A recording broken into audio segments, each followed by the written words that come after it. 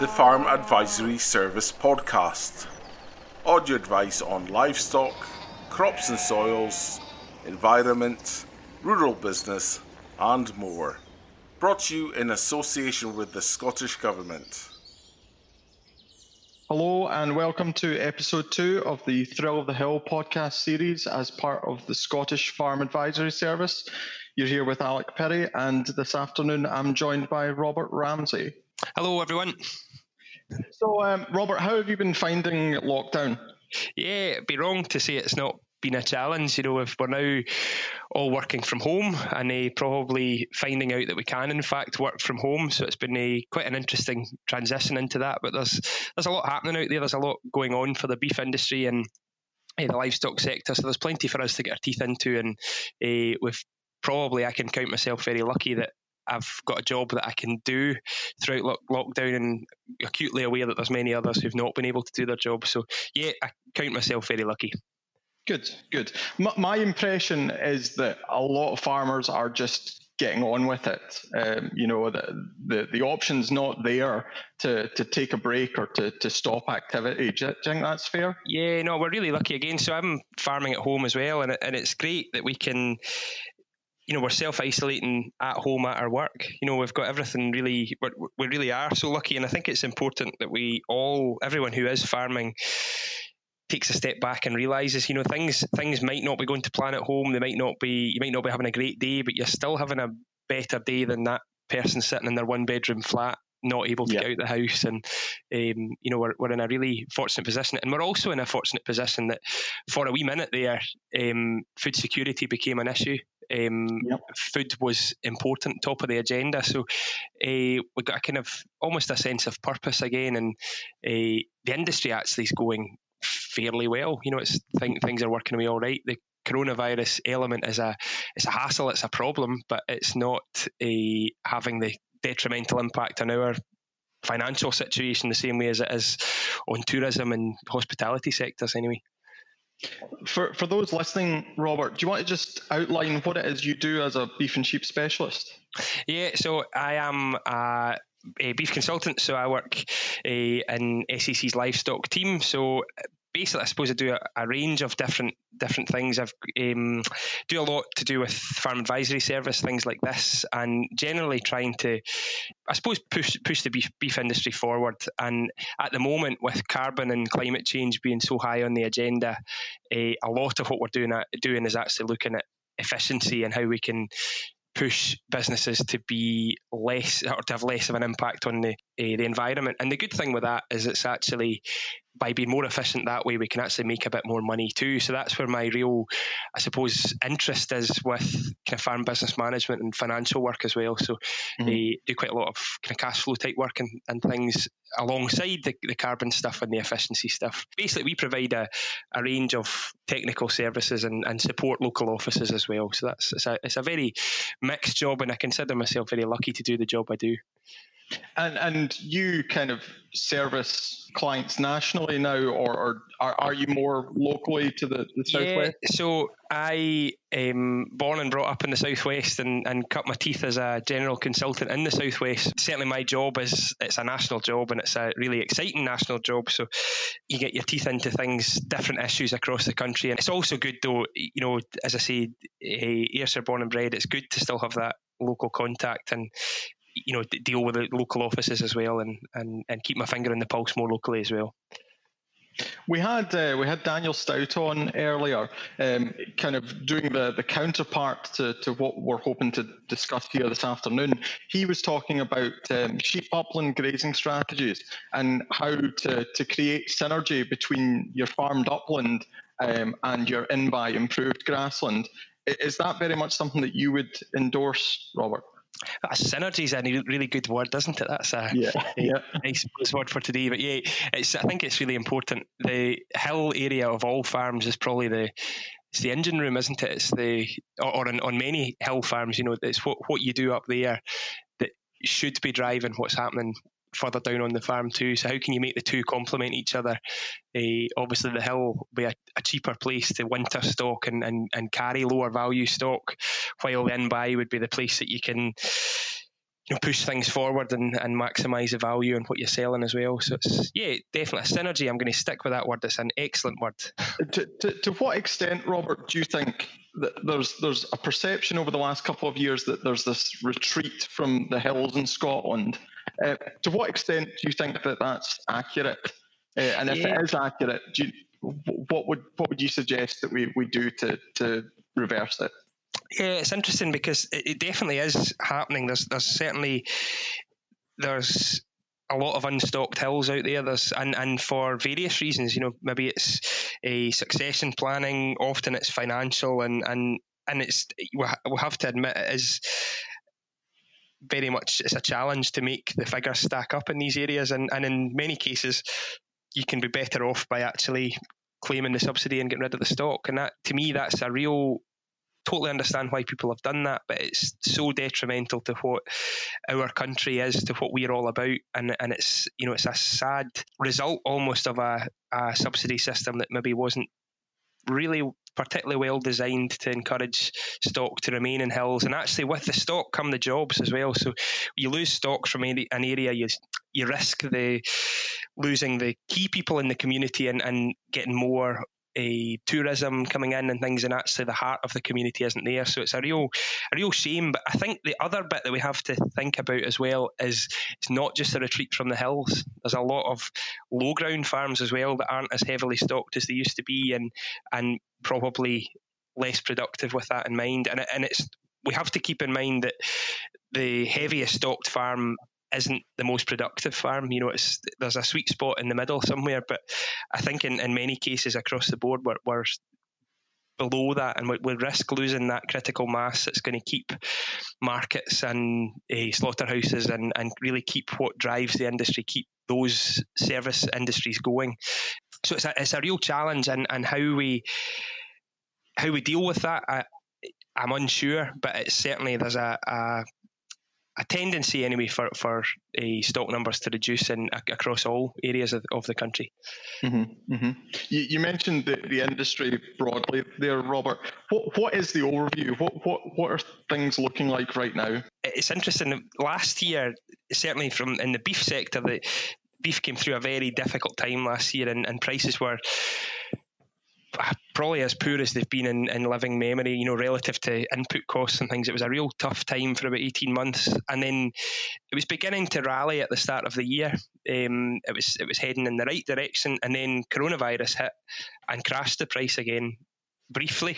But from that was just basically the shock. But from there, we then saw a period of panic buying, and demand for low value cuts of beef rocketed. So that drove the price up, and particularly drove the price of cull cows up, which are at pretty much record levels at the moment. That's just obviously showing the demand for, really just for mince, I suppose. A lot of these cull cows will just be going for mince to make burgers and processing beef. So interesting that obviously that happened. The market was disrupted, and with any disruption comes change. So from there, the beef market's actually rallied very well, and we're up the length of kind of 380, 390 a kilo dead weight, and that's, we're into the realms of where people are actually, finishers are making reasonable money.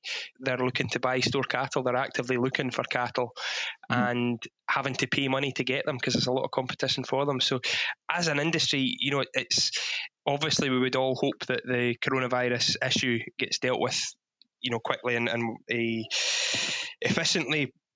But certainly that shock definitely benefited our sector, which I don't think we should shout that from the rooftops, because it's a very contentious subject, but it was probably the one thing that gave the market a bit of a kick. And now there's good demand for beef. There's now people at home probably with a bit more money in their pocket at the moment who are now buying higher value cuts of beef. The weather in the last few weeks hasn't been great, but prior to that there was a lot of barbecues on the go, and that certainly drove the price. So there's been a lot of positives in a very negative setting. There's been quite a lot of positives for the red meat sector this year. In terms of Brexit and the recent ag bill that's been very widely discussed, Are those factors that are playing into the market right now, or is that impact still to come down the line, do you think? Yeah, I'm not sure. I think the market's got too many other things to deal with at the moment. That Brexit almost is, and we know it's coming, but it's almost hard to believe that it's coming. We've spoken about it for so long, but certainly it's on the horizon, and there's no doubt the big retailers and things must be looking at Brexit and the potential implications of that. As it stands, we still don't really know what's going to happen, and it's quite scary that we're looking like, potentially a hard Brexit, which from a beef perspective might be or could be quite positive, depending on what the world trade situation is going to be. But bearing in mind that most beef farmers also have sheep, a hard Brexit, it could be a slight positive on one side and a real negative on the other. So I don't know. It's for me to say what's going to happen with Brexit I would be one, wrong, and two, probably a liar as well. So I think it's interesting. The Ag Bill definitely where we're going in future. So we've been tied down to the Common Agricultural Policy and also seen all the benefits of EU member states that have got more of an agricultural lobby than us. So Ireland and France would be examples of people who probably have their general public are more agricultural and are more inclined to supporting farming. So we're now going to be out on our own, which in many ways is good, but from a support point of view, we're really at the mercy of what our governments are going to come up with as far as a method of support. That said, who knows what the budgets are likely to be? The economic situation at the moment is hugely uncertain, or the only certainty is that it's not going to be very good. So how much money is going to come to agriculture is going to be very interesting. And I think we do need to start really selling the good points of our industry. We've seen all the negatives. We've heard all the negatives in the media pre-coronavirus, and I have to say that was another benefit of the BBC having something else to talk about, which the beef bashing was pretty constant up till the turn of the year, and then as things developed, we've almost got a state of execution at the moment, and I think we need to, as a part all across the whole industry, we need to start shouting about the good stuff rather than complaining about people talking about the bad stuff. So I think we've got an opportunity there to almost reset the narrative and start talking about all the good stuff. And from a hill point of view, so that's what we're talking about today, biodiversity, conservation, all these things basically are the landscape we know today is driven by ruminant agriculture. You could argue the tourism industry, everything that makes us Scottish is driven by hill ewes, hill cows, and we need to actually start shouting about that. Good.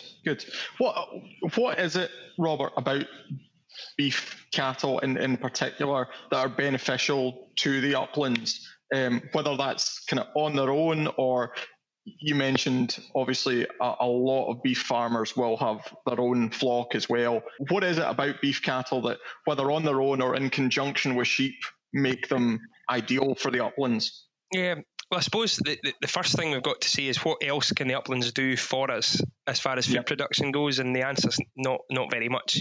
True hill ground, we can't improve it. We're not allowed to improve it anyway, but it's not improvable to a point that we can produce crops for humans. So what else are we going to do with it? It's low value forage, and you need something to convert low value forage into a higher value product. So cows, I suppose their big benefit is they're not actually that good at grazing. So sheep are very selective. They've got a small mouth and can be very targeted and graze out different species within the sward and leave other things behind them. Whereas a cow has a much bigger mouth and is less capable of actually targeting those wee tasty species that are in there. They've got to eat everything. So basically a cow will give you a good rough graze across a lot of the hill. They'll eat down into the sward but not eat it all, and then they'll move on. So they're grazing roughly, leaving some dung behind them as fertiliser. doing a little poaching, opening up the sward a bit to encourage new species in, and moving on. Whereas sheep are probably more inclined to be more intensive grazers. They'll probably target key areas of the hill and graze them harder. But as you said, it's all about a bit of balance. All cows in the hill wouldn't be I wouldn't have said in most cases wouldn't be the best way forward. A mix of the two would be, certainly from a conservation point of view, would be the best in many cases. I'm not a conservation specialist. I am interested in making sure we're not having a detrimental impact on hills, and certainly interested in pushing the good news stories. And to me, the conservation end of things is a very good news story. And at the same time, we can also produce some very good quality beef. Where we need to go, I think anyway, as an industry, if ag bill and global trade becomes a thing, equally as a microbial protein becomes a thing, so manufactured meat develops and comes online, we need to start telling stories. We need to start adding value to our product and try and get away from producing commodities. And to me, that hill, the photograph of the extensively grazed hairy cow out there on a hill somewhere it's an easy sell, really. So I do think policymakers have, to a certain degree, recognised the value of cattle, whether that's on the uplands or in your smaller kind of croft and small farm units across Scotland. I mean, we've seen within the Agri-Environment Climate Scheme funding available specifically for summer upland hill grazing with cattle, native breed cattle, on small units across Scotland. So I think Scottish Government do recognise the value of cattle and keeping them in Scotland. Yeah, I think if we're always talking about public goods and talking about, all of the policy stuff that we're hearing is about moving money up the hill. Yep. Encouraging a habitat development and all that.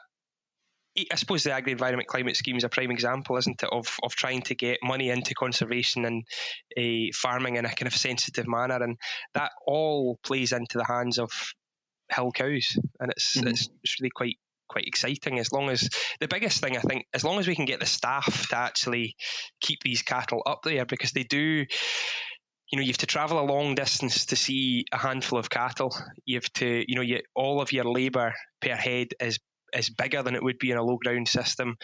Growth rates are lower, so it has to be, we have to have a compensation. You have to have a support system to encourage cattle to be there, and also chasing subsidies is a dangerous thing to do. That if we can manipulate our own market, if we can tell our story and add value to our product, whatever happens with the subsidy thing, you also get the benefit of the higher value product too.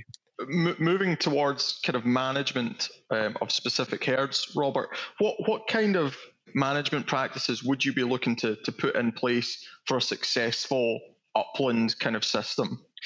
It's a good question, but I think my answer is going to be probably quite woolly on this one, because I think every hill farm, so every low ground farm is different, but every upland farm is more different. There's so much variation, and there's some, in fact, there's significant parts of Scotland that aren't really fit to carry cattle. They're too wet, the forage is too poor, they're too high. So it's a challenge to see. We won't come up with a blueprint for how to make money in an upland system. But as a rule of thumb, I suppose the biggest cost of keeping cattle in most systems is the cost of the winter. And actually the winter in a hill environment, although it's quite a harsh place to be, if you can breed a cow that's fit for purpose to stand out there in the winter, you can massively reduce costs and make use of low value forage through the winter, and then obviously use the summer period for basically producing beef, producing that calf.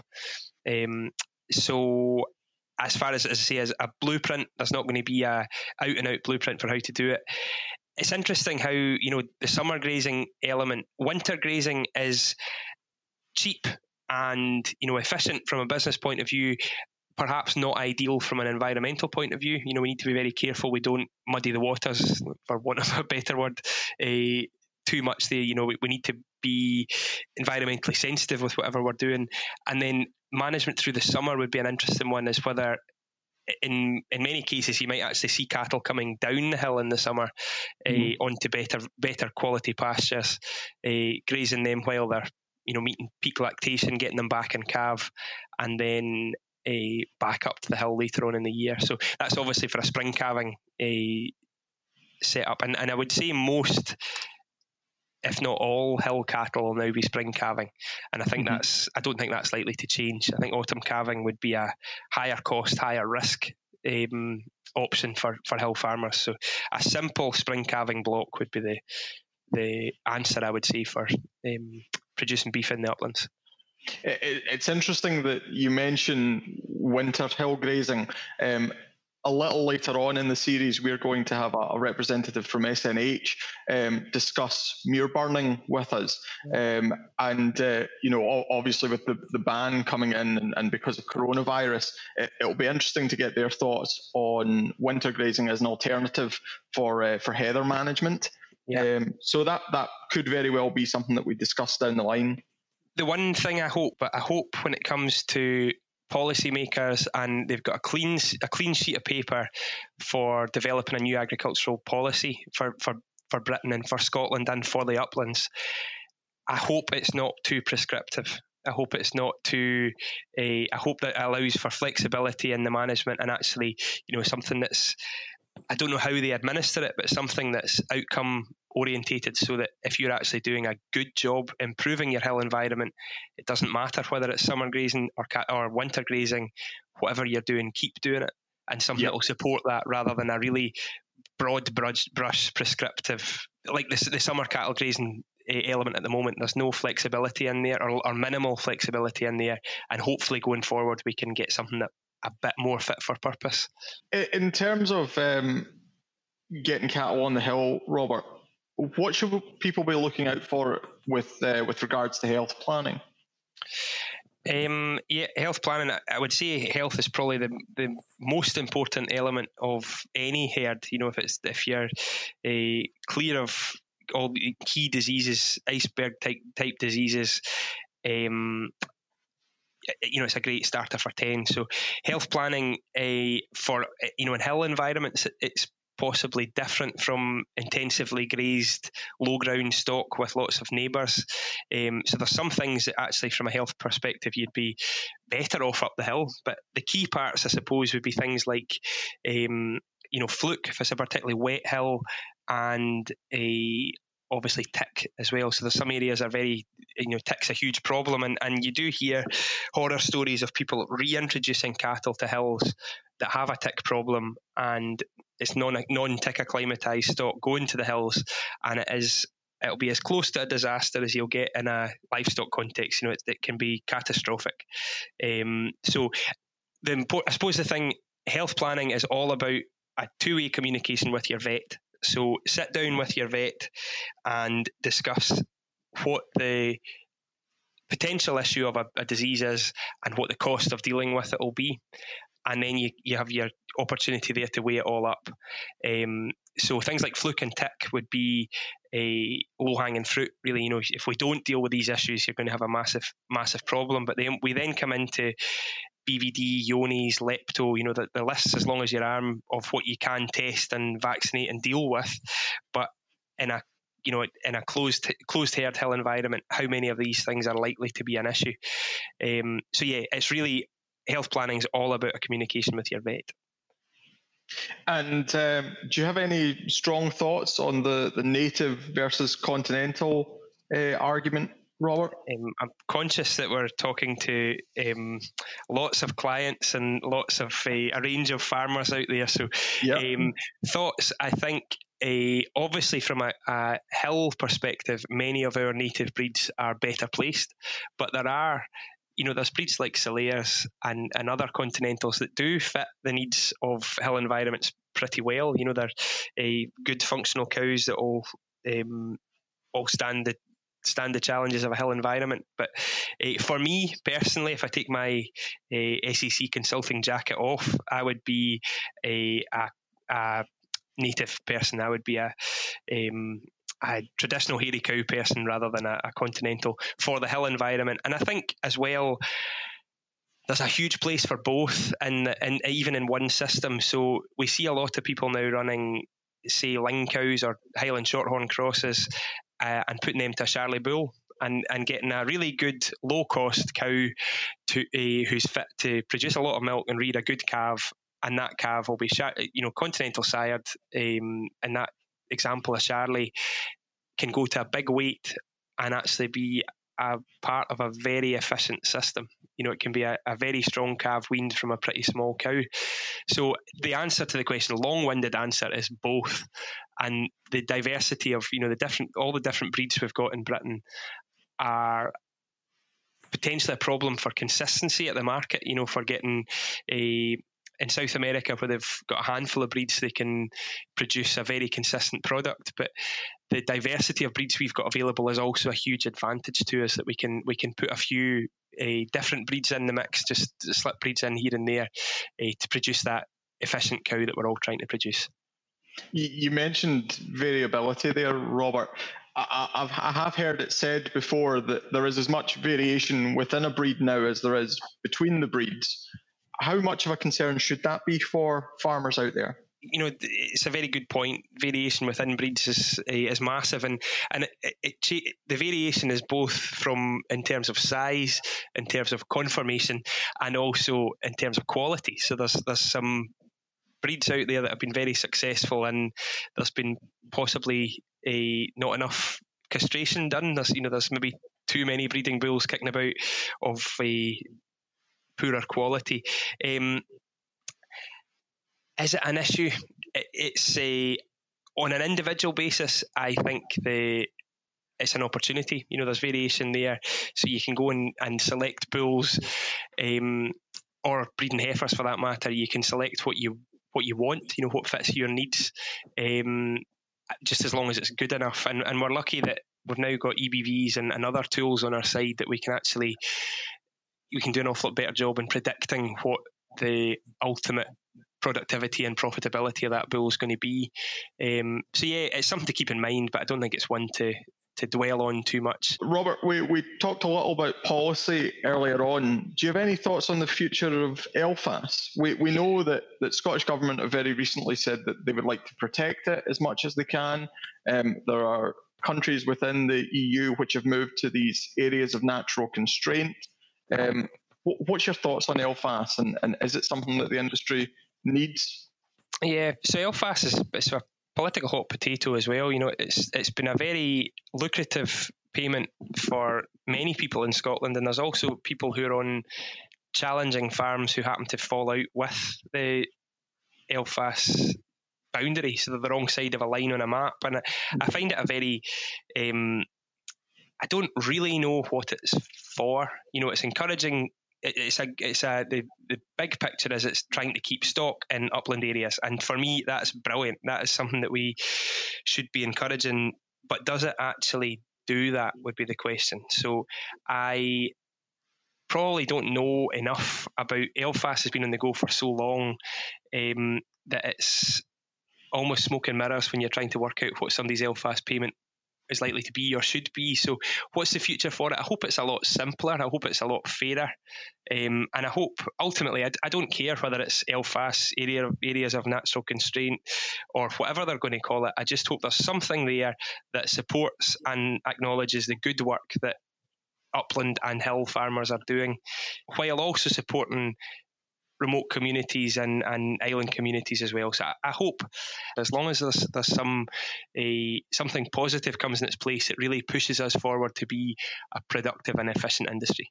On that note, Robert, the beef efficiency scheme is coming towards its end now. And I think it's fair to say that receptions have been mixed about it. But do you think it's laid the groundwork for some future policy that could be really interesting for the industry?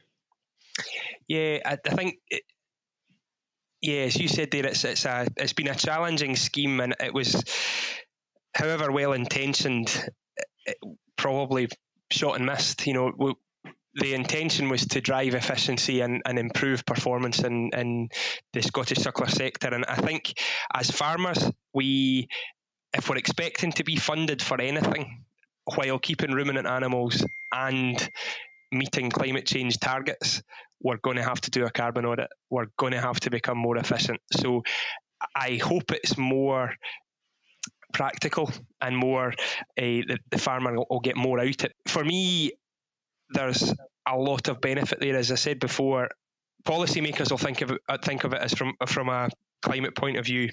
If we think about it from a money point of view, it changes opinions pretty quickly, and we're actually trying to achieve the same thing. Carbon and pound notes are very, very closely related. So if we can reduce our carbon footprint, we'll actually improve our financial performance too. So yes, I think what I don't want to the take-home message can't be that the future is going to be the same as the beef efficiency scheme. I would expect there'll be elements of that carried forward into the future.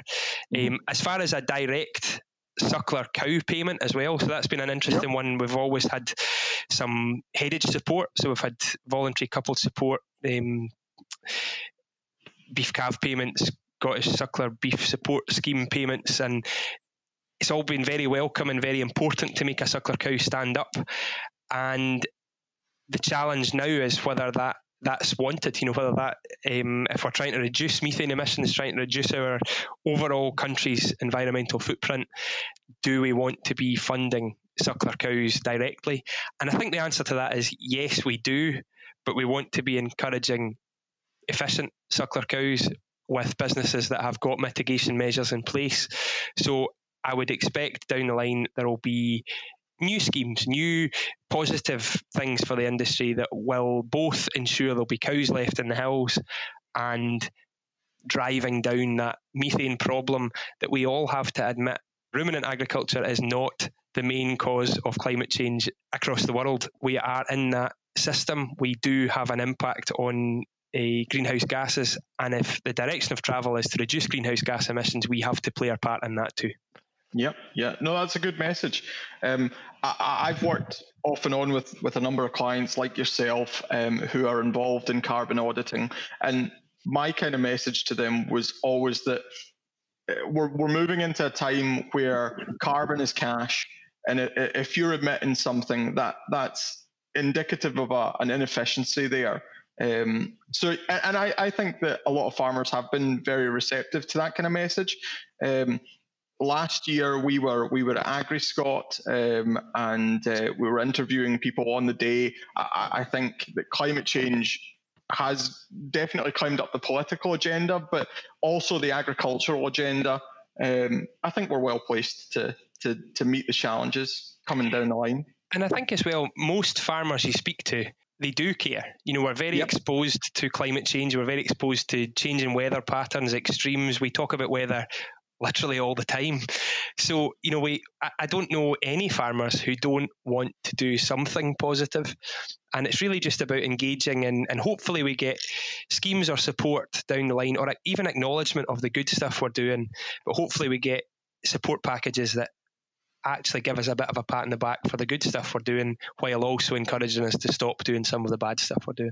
What are you seeing within the industry that's making you excited or optimistic? Is there anything that's coming down the line, anything that people should be paying attention to? For the future for me, for the red meat sector, is regardless of whether it's processed lab-produced protein or it's hormone-treated American stuff or feedlot stuff from South America that we're competing with, we can't compete with any of these. The cost of production for all of these alternatives are so much lower than ours. We've got high cost systems and high welfare systems. We're producing some of the best beef in the world. I think as an industry, we need to make sure we are producing the best beef in the world rather than just telling everyone we are. But it's all about storytelling and how we can get Scottish beef to not be a commodity. How do we get it to be a premium product? And we have, to be fair, in recent years, we've had a reasonable premium on Scotch beef, but we need to have a significant premium on Scotch beef because it is the best in the world. And for that to be the case, we as farmers and consultants and people in the industry need to make sure that we actually are doing they are producing the absolute best product in the world. The other part that's very interesting is, and I didn't really know I was interested in this until a few months ago, but when you look at the arable sector and look at where the vast majority of food is produced on high quality, the high quality land across the country, most of these soils, or many of these soils, have had no stock on them for a long time and are nearly at crisis point where it can barely support a crop. And the solution to that is livestock. So as a sector, as a group of people, we've got a huge amount to give and huge amount of opportunities for whether it's off-wintering stock, selling finishing stock to the east or down south to start improving these areas. And there's a huge demand in those areas for what they're calling regenerative agriculture, which is basically ruminant-driven organic systems that are using herbal leaves, diverse swards to improve organic matter while also producing some food. So I think where we've had the challenge of out and out plant good, meat bad, I think we've possibly had that discussion, and we're moving forward into a time where we're going to have a more grown up discussion about why ruminants are so important to everything that we do and everything that we are. So I think there's a huge amount of things to be positive about, but there are also some negatives on the horizon too. So the future is going to be, the next few years is going to be a bumpy road economically and environmentally as well. So it's great to be involved, and hopefully we can come to some positive outcome. Great. Well, thanks for joining us this afternoon, Robert. Yeah, it was a pleasure. Thank you for listening. If you have any questions about what you've heard today, you can call the Farm Advisory Service advice line at 0300 323 0161 or email advice@fas.scot.